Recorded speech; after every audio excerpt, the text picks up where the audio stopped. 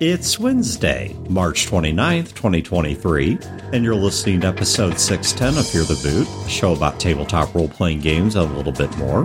Running time for this episode is 41 minutes.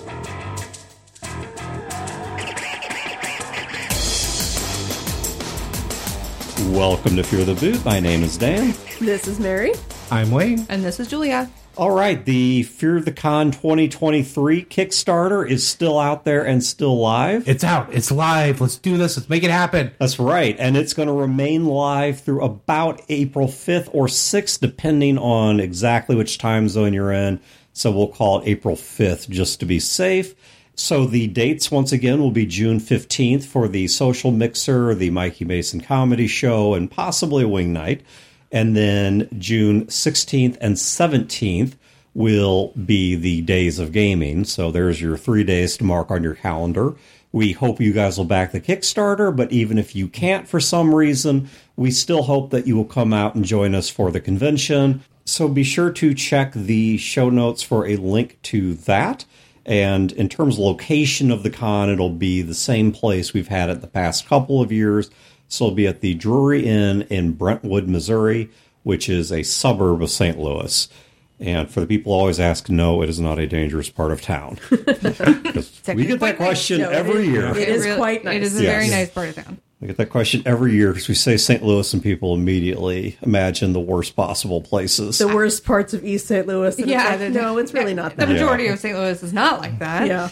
I mean, you're between a Trader Joe's and a Whole Foods. Yeah. Like, you can't really, get any more, It's almost Mr. Rogers' neighborhood. It really is. All right. So for several years now, I've been playing this West Marches D&D game with my family, or mostly family. There's a couple friends and some in-laws thrown in there, but it's mostly family. And this group includes both of my local nephews, who in the course of the game have, obviously like the rest of us, aged a couple of years, but for them being younger, these couple of years have brought about much more significant change in their lives and neurology and whatever than they have in ours.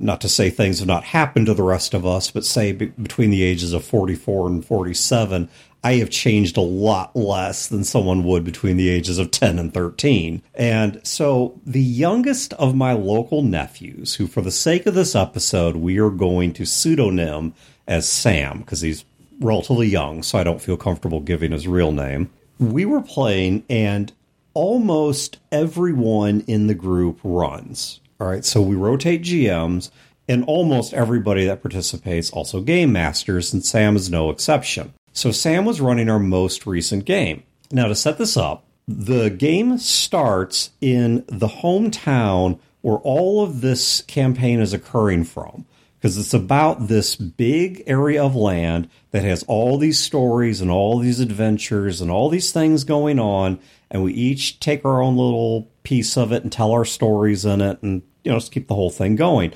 But the characters generally return to one hometown that represents their base of operations and where the major merchants are and major NPCs are, and it's a town called Ghostbrook.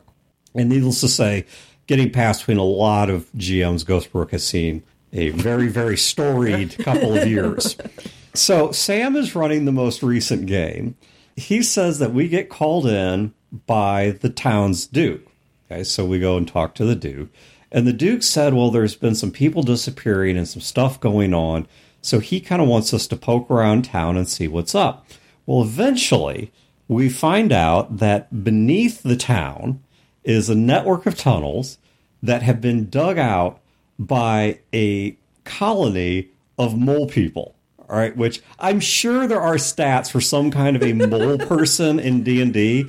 He made up his own, and I think he largely took the stats from another monster. I forget which one. It was like lizard men or something to that effect. And just recreated them or repurposed the stat template to represent mole people. Literal mole people. Literal mole people. And this game spawned several thoughts in my mind that I want to hit on in this episode.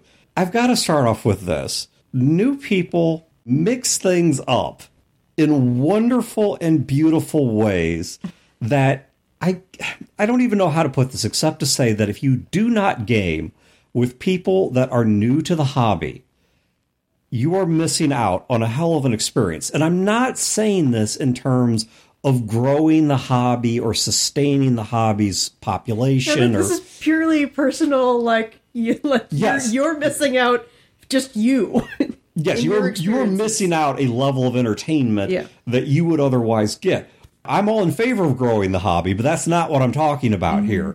Now, an example of how this works outside of gaming, before I get to how this works in gaming, I was talking to a martial arts trainer who said that whenever they get in new students, like brand new students, it's their first day, and they do that demonstration of, okay, who here thinks they can take me, and they spar on the mat to get everyone's attention, that he was talking about how when he's teaching these classes, that he and the black belt students or higher belted students that are assisting him love sparring the new blood for the reason that the people that have been there, even, let's say, just a little bit of time, they've fallen into a series of moves or a catalog. They're predictable, exactly. There's a catalog that you know they're going to be shopping from.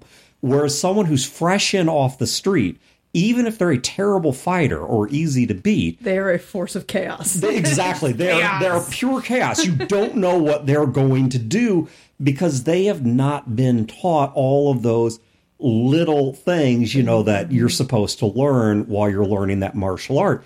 And the same thing is true in gaming, that new players, they don't know that things are supposed to work a certain way. They don't have that written and unwritten cultural tradition that a seasoned gamer has. They just do the most random crap and have the most random ideas that, if you are not set in your ways, adds so much life to the game. That is key. You have to have somebody running the game who was willing to be like, okay. Yeah, to allow it. To let it work, because there's no reason for it not to work, and it's awesome. Yeah, and I'm sitting here thinking, as we're playing this game, I'm like, there's mole people underneath the town, but we've actually dug out some areas around the town in other games for reasons that would be longer than they are interesting. For reasons. But just reasons. The point is we have some idea of what's beneath the town, and this town's been there for about 20, 30 years. It was relatively recently built, but it wasn't built yesterday, nor was it built 2,000 years ago. And so there should be a pretty good idea of what is and isn't down there. But I'm like, you know what? Let's just go with this. Let's just have fun with this. And let's just see how it works out. We just never met mole people every time we're down here. And so we got into one of the inner chambers. I don't remember how we got there. If we fought our way, bluffed our way, whatever. It doesn't matter. But we got our way into the inner chamber. And we found, the queen of the mole people and her elite guard and all this stuff. And we're getting ready to negotiate to try and talk her to, can you go dig somewhere else? We'll get the druid to do, summon grub swarm or something. Can you just go away? Just do this elsewhere, not underneath our city. I mean, there's this huge, huge expanse of land out here where you could dig and deal with a threat for us, or even just find a neutral area and not be undermining the foundations of our walls like a bunch of sappers. Did you have to kill a bunch of mole people? We did. Oh my gosh! But what's hilarious is before the big brawl starts, the queen of the gnolls moles. Excuse me, the queen of the moles. I got a lot of gnolls on the brain. But the queen. Gnarl's fighting his way to the top. The persona versus the persona, trying to take this episode over. But so we're down there talking to these mole people, and we're trying just to convince them to leave. And the queen then starts to tell us the backstory of her people. Now, this is going to lead to my second point, so I'm going to ice that. Okay. It gets awesome. But I'm going to ice this for a moment, because this is part of my second topic. But in my first topic, just about how awesome it is to game with new people, because you don't know what the hell they're going to do, the queen says to us that, well, it's a tradition, it's part of our people's ways, that your champion has to fight our champion to decide what's going to happen. Oh, boy. So I'm thinking, okay, this is pretty straightforward storytelling. This is Klingons, whatever. I mean, any number of things would do this. So we pick someone from our side to be our champion, and the queen then goes, and I can't do it because he's quite a bit younger, has not had puberty yet, so he's got a higher-pitched voice to begin with, and then he was doing a falsetto on top of that. And being a middle-aged guy with acid burns to his throat, I can't pitch my voice this high. All right, so just imagine this in this like super chipmunky voice of the queen goes, "Bring in Swole Mole." And the whole table about falls out of their chairs laughing. And so in comes Swole Mole, who is exactly what age too. I'm sorry.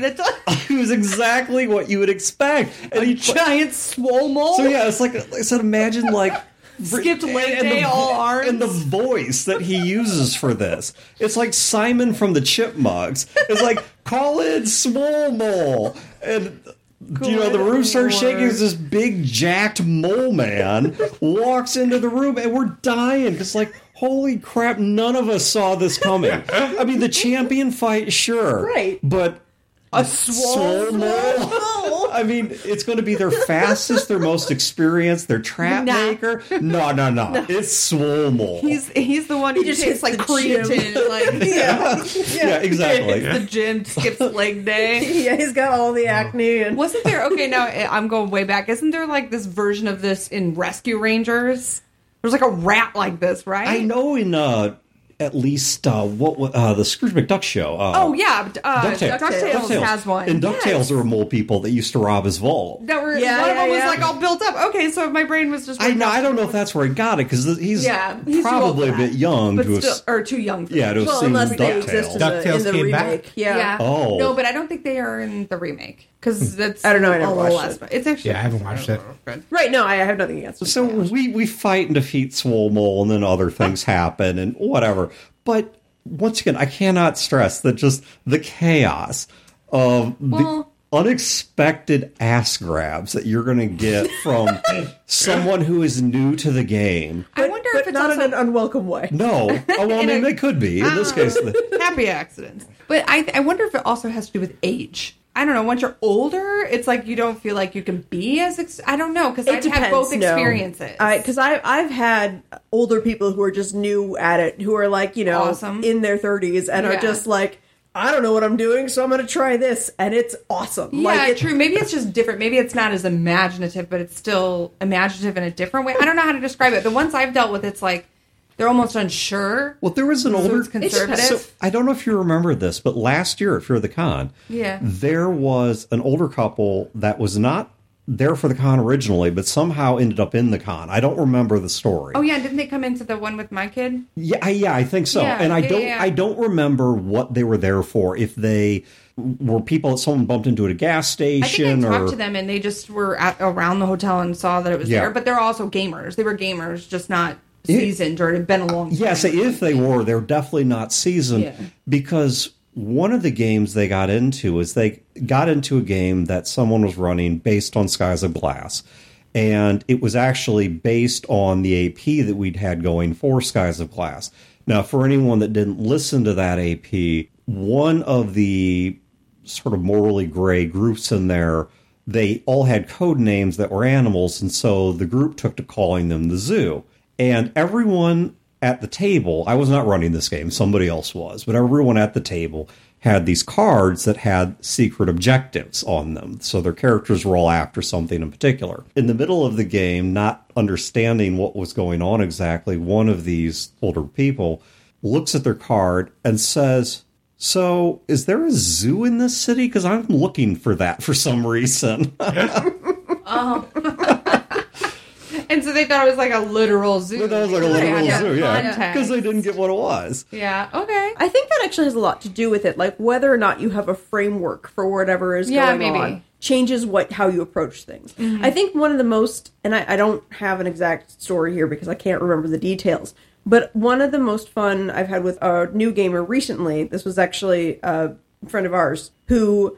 this is like one of his first or second times playing D&D, and we were playing 5th edition, you know, and he ended up playing a character who could cast spells. I think he was a bard. And it was one of those things where he was like, I see this spell, I don't remember, it was probably ghost sound or something like that, where you could create, you know, sound illusions. And usually, like, a seasoned gamer can, like, use that as a specific distraction, or, like, I create the sound of footsteps over here, or... The spell description itself has some examples, and usually people stick within that framework. Yeah. And he was just like, I honestly cannot remember what he did, but whatever he wanted to do was like beyond the bounds of normally what somebody would do with the spell. And that the GM did. He had to pause and go, yeah, I don't know why that wouldn't work, and that's awesome, so we're doing it. Like, that works. But so it really depends on how much somebody, like, has context for whatever they're experiencing. Yeah, I remember my first D&D game, which wasn't really D&D because Chad was running it. But there were so many things that happened during the course of that game because I had no D&D context. Yeah. I knew nothing about it. And going in, ended up having, like, my character, I took all of these things because I thought I'd be fighting with a rapier and was doing no damage. And then the one time I get a frying pan, it does way more damage. It does a lot of damage. So he starts using a frying pan because it does more damage than a sword. And I remember, like, the spell you're talking about, the equivalent of that, I used in a camp where there's multiple different species of, I think there were gnolls and dwarves or something, all in the camp together. And I use it to basically generate a race riot within the camp. Where, one of them start doing, basically send the sound over and have it saying offensive things about gnolls to the gnolls, making it sound like it came from the dwarves. And then the dwarves get offensive things about dwarves from the gnolls until they all start infighting, and then we can rush in and do what we were going to do. Yeah. I don't know if the spell could actually do that in Pathfinder, but it was Chad. The rules didn't matter. Yeah, you just do it. And whatever description of it or whatever brief introduction to that you had gave you an idea, and you went with it. And that is the best part about new gamers. Yeah, is they don't have the full story, so they just make it up. They just do what whatever they think. Being awesome. So I didn't think about it that way. The other point that I got from this game is a bit of, as much as I hate these pop psych phrases, give yourself some permission. Because one of the things we've talked about many times over is that what matters in a story is not external consistency, it's internal consistency. All right, in other words, let's take Star Wars. How does a lightsaber actually work? Oh my God. Doesn't matter. Don't even let me talk. Every time people have tried to design one or explain one in terms of real world technology, or they have tried, it just ends. Yeah, it just gets dumber and dumber and dumber. But we understand within the lore what a lightsaber does. You press a button, a beam of energy about 3 feet long comes out, pew, and it makes noises, and for some reason is capable of blocking some physical objects, but not others. But it doesn't cauterize wounds all the time. Sometimes it does. Yeah, and it can burn through bulkheads, but doesn't burn the hand of the person holding it. Which, because it should be like 1,500, 2,000 degrees to do that. But we understand what it does because it's internally consistent. It's been used to cut doors more than once.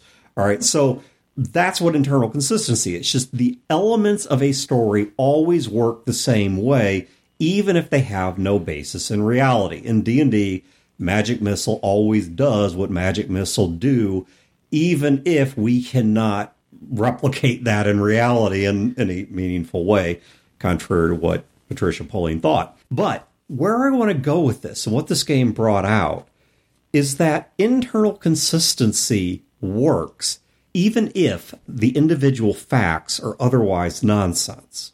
All right, so phrase another way, nonsense ultimately is or creates its own internal consistency. I'm an anime fan. I'm familiar with this concept. I have to... A lot of animes you sit down and watch make no logical sense. But as long as they're consistent with what they present, and you're willing to go with it, you can have a lot of fun. So I mean, there's like a whole show on cooking. So when we went into the mole caverns beneath the city... With the swole mole. Got it. And we've got all these questions like, how long have they been there? How did nobody notice them digging these warrens? Et cetera, et cetera, et cetera.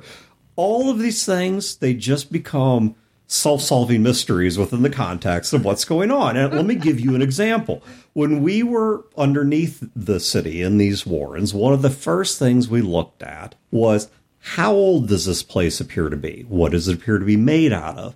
And one of the things we were told is, based on the surroundings and some rolls we made, that it appears that this place has only been here for about 6 months. Okay, that's fair. But then when we go on to the Queen's Chamber and start getting the quote-unquote story of their people before the great battle with Swolmole, we are told that, like, as she's sitting there trying to defend her reason for being there, she's shrieking at the party about how this is their ancestral homeland and they've been here for generations, and they dug these tunnels like centuries ago and all this stuff. And it's like, wait a minute. We were just told 30 minutes ago this place has only been here 6 months. Now, a lot of GMs at this point would panic. But instead, he just took it in stride. We're like, you know what? These moles are either lying or insane. They're completely lost. That they think they're in their ancestral homelands, and in truth, they're someplace they've never been before. Well, that's what are they going to do? Send up Swolmole to check the landmarks? Maybe their life expectancy, it is generations? We floated that one, too. Maybe they're short-lived. Yeah. Maybe they're really long-lived. Maybe they've been in another realm where time travels differently. Yeah, or maybe they perceive time differently. Or they're just insane. Yeah. I'm not fine with that. Or they're really dumb. And they're not. They just don't know. They don't understand the concept of time. They thought they were digging in a certain direction and instead made a left at Albuquerque or whatever. Ended up in Timbuktu and, just ended up Bugs Bunny style in the wrong place. But we just rolled with it. It's like all of this is kind of not lining up at all, but it still lines up. You just create a new reality out of it. This mess gives birth to its own life. And I think that's important that you were all willing to go along with it. You weren't asking for a reasonable explanation. You were asking for any explanation, and you were willing to just incorporate it into what was going on. Yeah. So he didn't have to be logical. He didn't have to come up with something that made internal sense, because you were willing to just be like, we can incorporate that. Yeah, and it takes a group to do that, too, because if you even have two rules Nazis who are like, no! Or setting lawyers. Yeah, or setting lawyers or anything like that, they just won't allow that internal consistency to be fun, to be different, to be outside the realm of known things. I mean, we could have stopped the game right there and thrown a fit of like, well, how can they claim that this is generational when you just told us they've only been here 6 months? And if this was my game and I was writing the game notes for it, it would bug me. Right. Because I'd be like, well, wait a minute. Here I say they've only been here 6 months, but over here I say their motivation for being here is that they've had these tunnels for generations. I need to fix this. Yeah, you have to try to square that circle in your own logic. He didn't. But he didn't, yeah. Which actually, instead of leaving it as A and B contradicting each other, it instead introduced a third data point of why aren't they able to keep a story straight? Why are they here and think that they've been here for generations when we know they've only been here 6 months? Right. And so that just created this third data point that actually added to the background and understanding of these mole people. And we never worked out what that deficiency was. But if we ever encounter them again, we know apparently either their sense of direction, their reckoning of time, or their honesty, or something is really freaking off. We also know that apparently the champion battle against Swolmole will not resolve the issue if they lose. That we will then go on to have to fight them anyway. So I remember one of the first campaigns I was running, I had an idea in mind, something that it involved a little bit of time travel and such. And I introduced it into game, very trickling out the clues for it. Mm-hmm.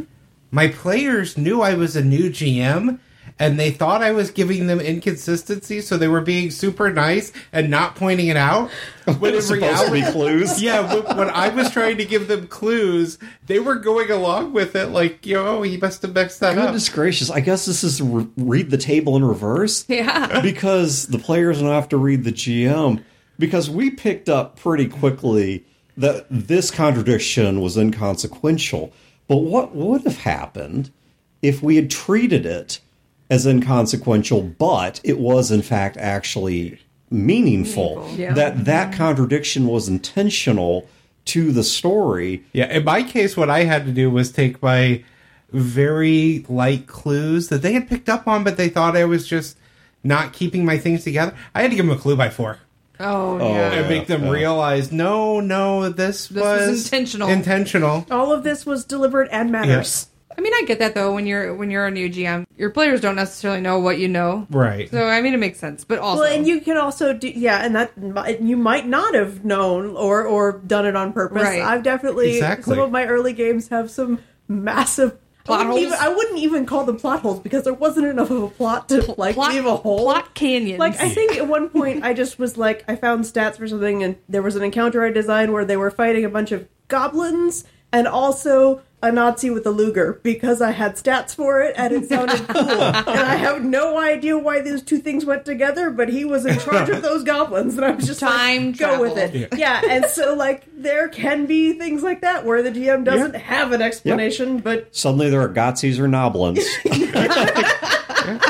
Yeah. And you know why what? not? You don't need an explanation if it's just awesome. Yeah, that's just cool. I thought it was fun, and that was the way why I put it in the game. But as long as the players think it's fun too, as long as everybody's having a good time. I mean, sure, who cares? Yeah. Roll with it. Yeah, shake it off. But that then becomes counterproductive when, like Wayne, there was a specific reason for it, and it had a purpose. Yeah, in that case, it was things that they were being told didn't line up timeline-wise because there was time travel involved that they didn't know about. And so, like, they're just like, oh, he mixed up his dates. That's okay. I will say that I've been, and Mary, we've both been on a different aspect of this where we have newbies who are almost so intimidated playing with non-newbies that they don't make any actions. Yes. And then I feel like I'm running the game, like you were GMing, and I'm like, I guess I'll make all the decisions because nobody wants to make decisions because whether they're nervous or whatever. So I feel like you can definitely get a mixed bag when it comes to those new players where they're almost too timid to try anything, or they're worried they don't know the setting or whatever. So like I feel like they're too worried about making a wrong move that they don't make any moves. Yeah, and sometimes I'm like, no, let's just do whatever you want, even if it's stupid. Sometimes I'll be like, let's do that. Right. Well, you know, that is one thing I gave as advice when I was a new player, still just fresh on the show. Mm-hmm. I remember giving that advice out of let your new players make what you think are mistakes. Mm-hmm. And remember at that time, I had a whole table of seasoned players that just had these ideas of, well, everyone wants to play a dragon in a game. You don't want to be a dragon. And that wasn't one of mine. But things like that is like, well, I want to try these things. I want to make these mistakes because I haven't experienced that yet. Yeah, or like playing... It's not a trope to you. It is a new idea. Yeah. Or like playing an evil character or whatever. I mean, think about some of your gaming stories in your brain. It's never like we fought some dude in an alley. It's we fought Swolmel or, you know, some version of that. You're always like the mistakes you make as a player that turn out amazing are the things you remember the most. Yeah. So Swolmel, I don't think is going... I don't think I'm going to forget him anytime soon. That may be my dying phrase. Let's say Swolmel one last time and then onto the beyond. It's your Kurt Russell. You know what it reminds me of? You remember in the Gnarl game, Lemnol. Yes. Chad just wanted a big dumb card and gave us the name Lemnol, and we just latched on it. He was your friend. Yeah, he suddenly became this NPC that we just kept dealing with, and he was a throwaway character. Yeah. Love it. But like Chad needed a name real quick, and he's like, Lemnol. There's a bit of philosophy / logic that I want to introduce here, and it's may come across overly academic, but it ties directly into this subject. And specifically, what I want to talk about is what a contradiction actually is. We tend to use the word contradiction or contradict or some conjugation thereof entirely too casually. Because a lot of things where we say you contradict yourself or these two things contradict each other, in fact, don't. Now, internal consistency does require that whatever you're saying internally is free of contradiction. Okay, Rian Johnson or Rian Johnson, or however the heck you pronounce his name, introducing hyperspace kill vehicles in his Star Wars movie. No. Yeah, exactly. I don't know if you could hear the eye roll, but there was a lot of them. You could have taken an astromech droid, strapped it to a hyperdrive, and sent it at the Death Star, and hit anywhere on the Death Star, but it would have impacted with effectively infinite, what's called apparent mass. It would have destroyed it. You didn't need to attack it, ever. Yeah, we didn't need all the movies. Right. Yeah. And anyway, but the point is that something that was specifically said cannot be done now suddenly could be done. That's a contradiction. I'm going to explain why it is.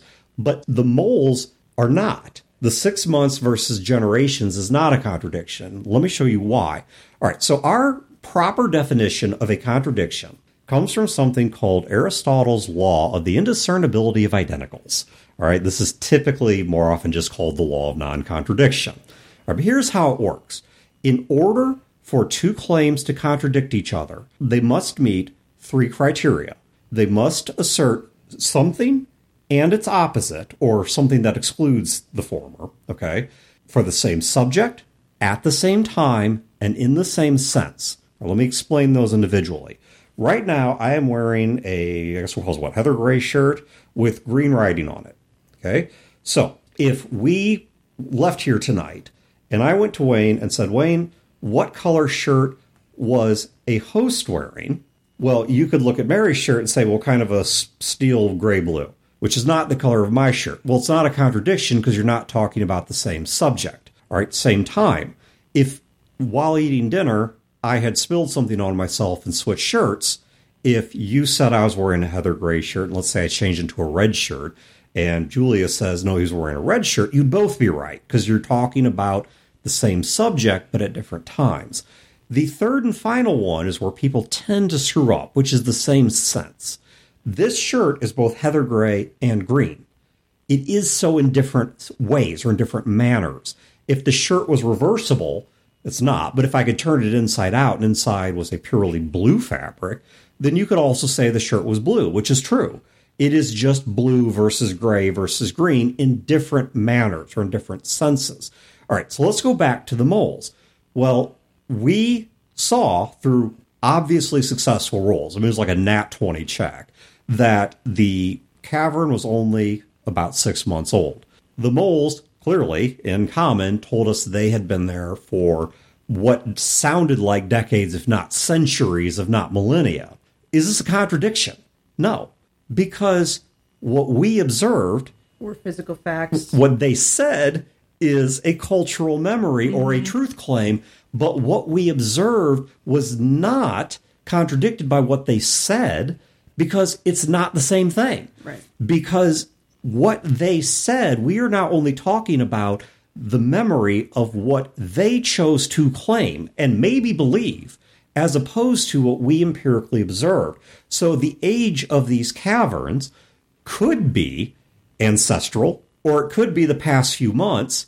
Now, only one of these is true. And but since you have not empirically observed their actual history, right? There is no contradiction because in this case, it is those two claims were delivered in a different sense or manner. Yeah. So one is an empirical observation of the environment. The other was what a mole said.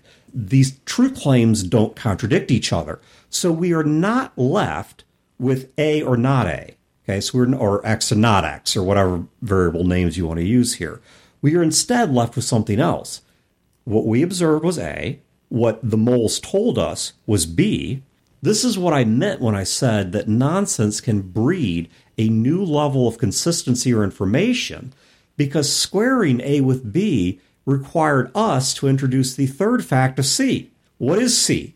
Are the moles lost? Is their sense of time off? Are they from another dimension? Were they yanked out of this reality by a wizard spell or some rift in the universe? And in truth, they have been here in a parallel dimension.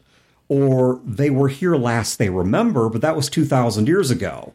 Yeah, I can come up with probably 20 different ways to make those square. Yeah. Because they are, like you said, they are two very different data points. You know, if, for example, they were saying these caves are 6 months old, and someone else said these caves are 2,000 years old, that would be a little harder to square. But like you're saying, these are two very different things.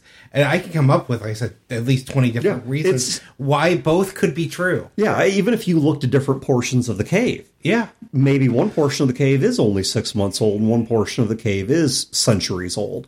But in this case, it didn't matter, because the truth A of empirical evidence, truth B of the mole's claim, brings in at least one other truth. And now, of course, that other truth then spawns a whole new chain of truths. Well, if they're lying, why are they lying about this? If they're lost, why are they lost?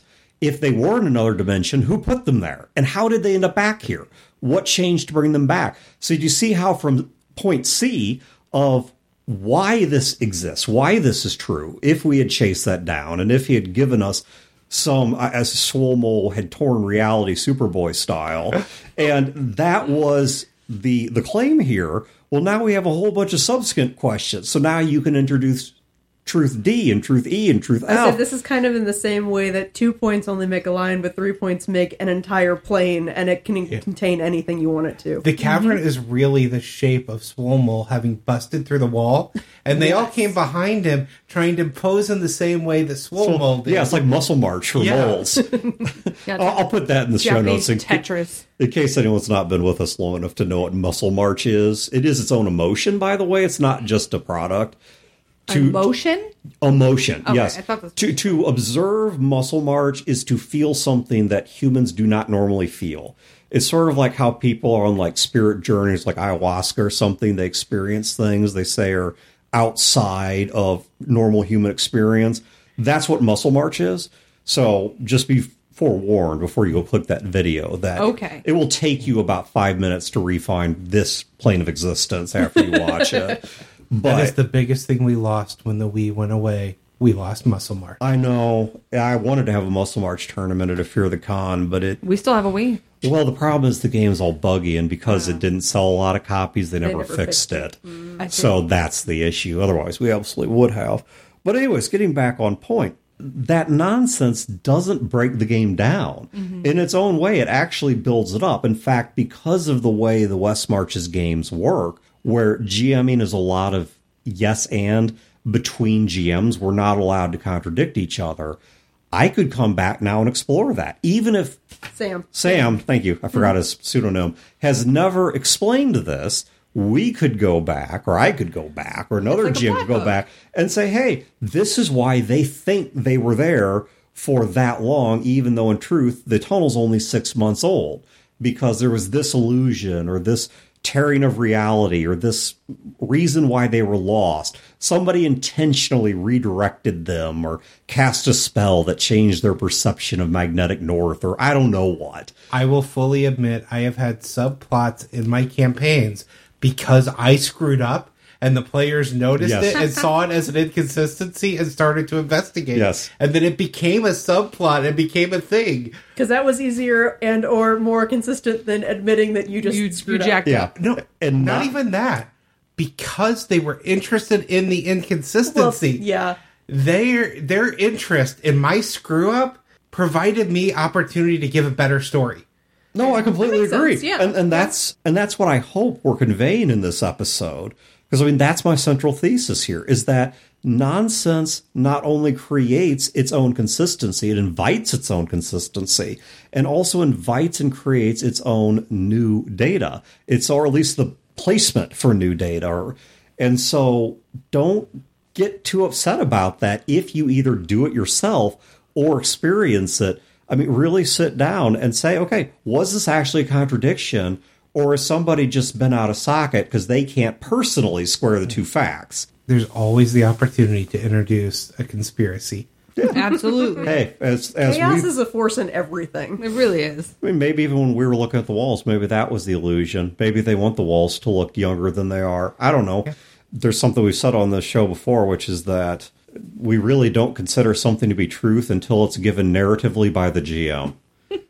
And I mean, NPCs can claim all kinds of things. Empirical evidence can mispresent itself until the GM, by fiat, says X is X, then X could be anything. Because anybody can be lying. Yeah. Or anybody can be wrong. Or deceived, or who knows what, or missing data points. Yeah. So that's one of my big things. NPCs lie, but NPCs also can be wrong. Right. Yes. Mm-hmm.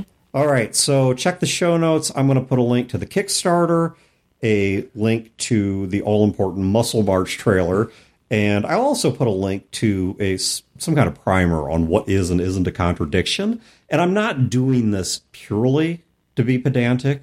I mean, partially, yes. Purely being the key word. Brodor's older brother had a saying, and I completely agree with it, that the only people that know what a pedant is are one. I've definitely borrowed that, and it's totally true. Yeah, it's completely true.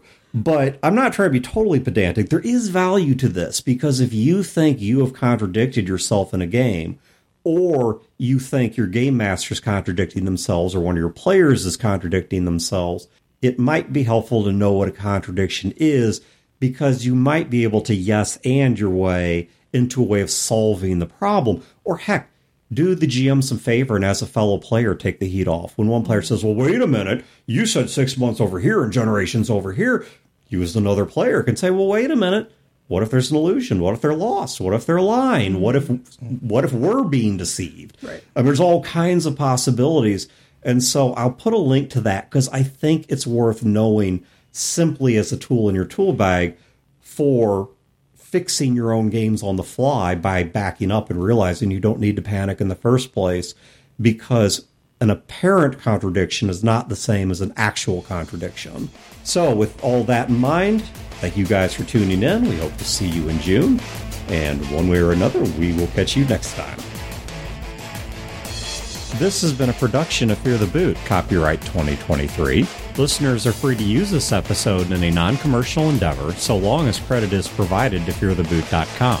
You can find previous episodes and other resources at feartheboot.com. If you wish to support this show and its related endeavors, you can do so at patreon.com/feartheboot.